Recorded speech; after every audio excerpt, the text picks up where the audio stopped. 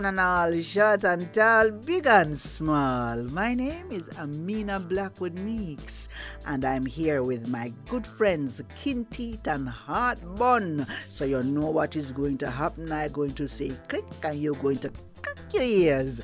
And that story is going to jump out.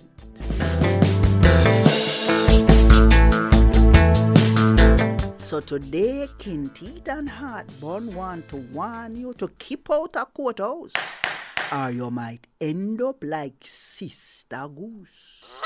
Everybody loves summertime. Everything just looks green and beautiful.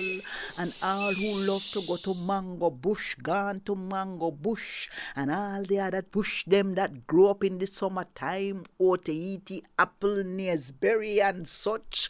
And if you come from a little district, like where my two best friends them come from, every little district of a little pond.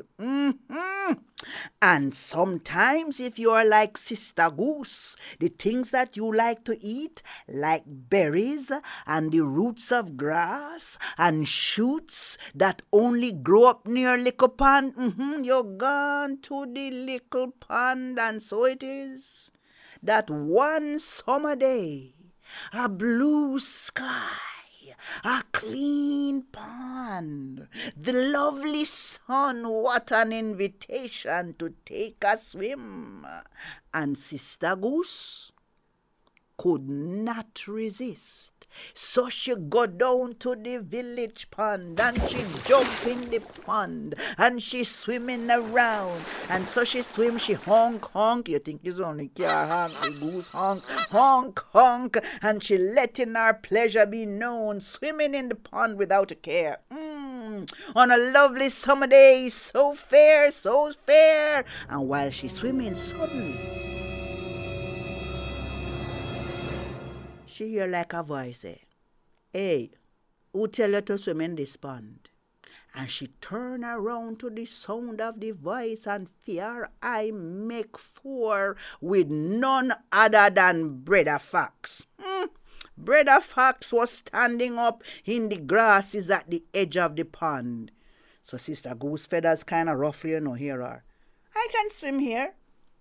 All the animals can." "Oh, that's not true," said Brer Fox. By this time, him realized him was no brother of her, so she called him Mr. Fox. "You are a goose. You can't swim here." And Mr. Fox now start to creep down to the edge of the pond, and him bare him teeth. Me said the whole thing really got Sister Goose, because no one owned the pond. It was there for all the animals. It was her right as much as his to swim in that pond. And furthermore, although she hears say him can swim, she never see him swim yet, for everybody know say him and him whole family is so vain about how them skin look, them don't want it to get wet. So Sister Goose put the question to him, "How you want to come into this pond and you not like get your things wet?" Nobody come show off on me. But me no want get me things wet. I say you are to come out of the pond. Sister Goose now start to insist that the pond is community property and she's going to take him to law to get a settlement. So the two of them, Sister Goose and Mr. Fox, agree that them is going to go to court to settle the matter.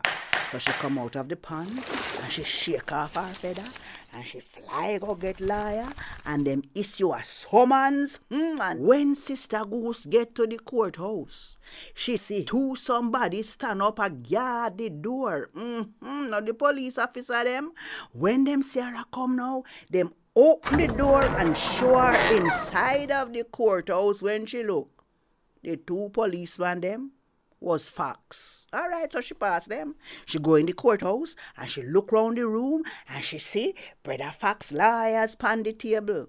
Them a Fox too. Then she look round again and she look round and she see the jury. Not one of them was a jury of her peers. Every single one of them, you guessed it, was a Fox. So she look round now, she catch her afraid now, and she look on all the spectators. For surely, she said to herself, one of them would have must have bound half it upon fear's side.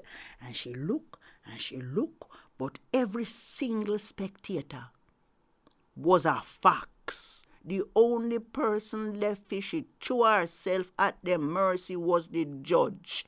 But when she looked upon him, she noticed a sly little look upon him face.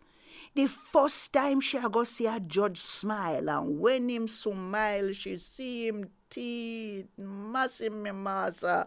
The judge was nothing but a fox. Not one other goose was inside there. On her day in court, and she start mumble to herself, not fair. Not fair. So the trial start. And nobody had listened to Sister Goose. She hung and she hung and she hung, but them wouldn't listen. She squawk and she squawk and she squawk, but them wouldn't listen. She flap her wings. Them only had listened to the foxes. And the smarty weffy say, hear ye, this court is now in session. Honorable Judge Fox presiding. You guessed it, that smarty was also a fox. So it wouldn't surprise you to find out that before the case was properly put before the court, the foreman, who was also a fox, bawled out, we have reached a verdict, Your Honor. And according to him, the verdict was unanimous. Everybody say Sister Goose was guilty. You can imagine? Them try her and them convict her of the crime of swimming in a pond, in a community pond. And the punishment was swift and severe. All the foxes now come and say she was to be executed for the crime. She was to be roasted for the crime. And the time where them take to eat up her bones was to be the end of the sentence. Well, Kinteet and Heartbun don't quite know how she managed to escape, but she escaped. And the moral of the story, there is simply no justice for a goose when everyone in the court is a fox who doesn't listen. So before you carry yourself go a law, make sure say you have at least one liar who look like you. Jack Mandora. Me no choose none. Come back next week here and join me, Amina Blackwood Meeks, and my two friends, Kinteet and Heartbun, for another story. Not one as sad as this one, which is a warning about how things are.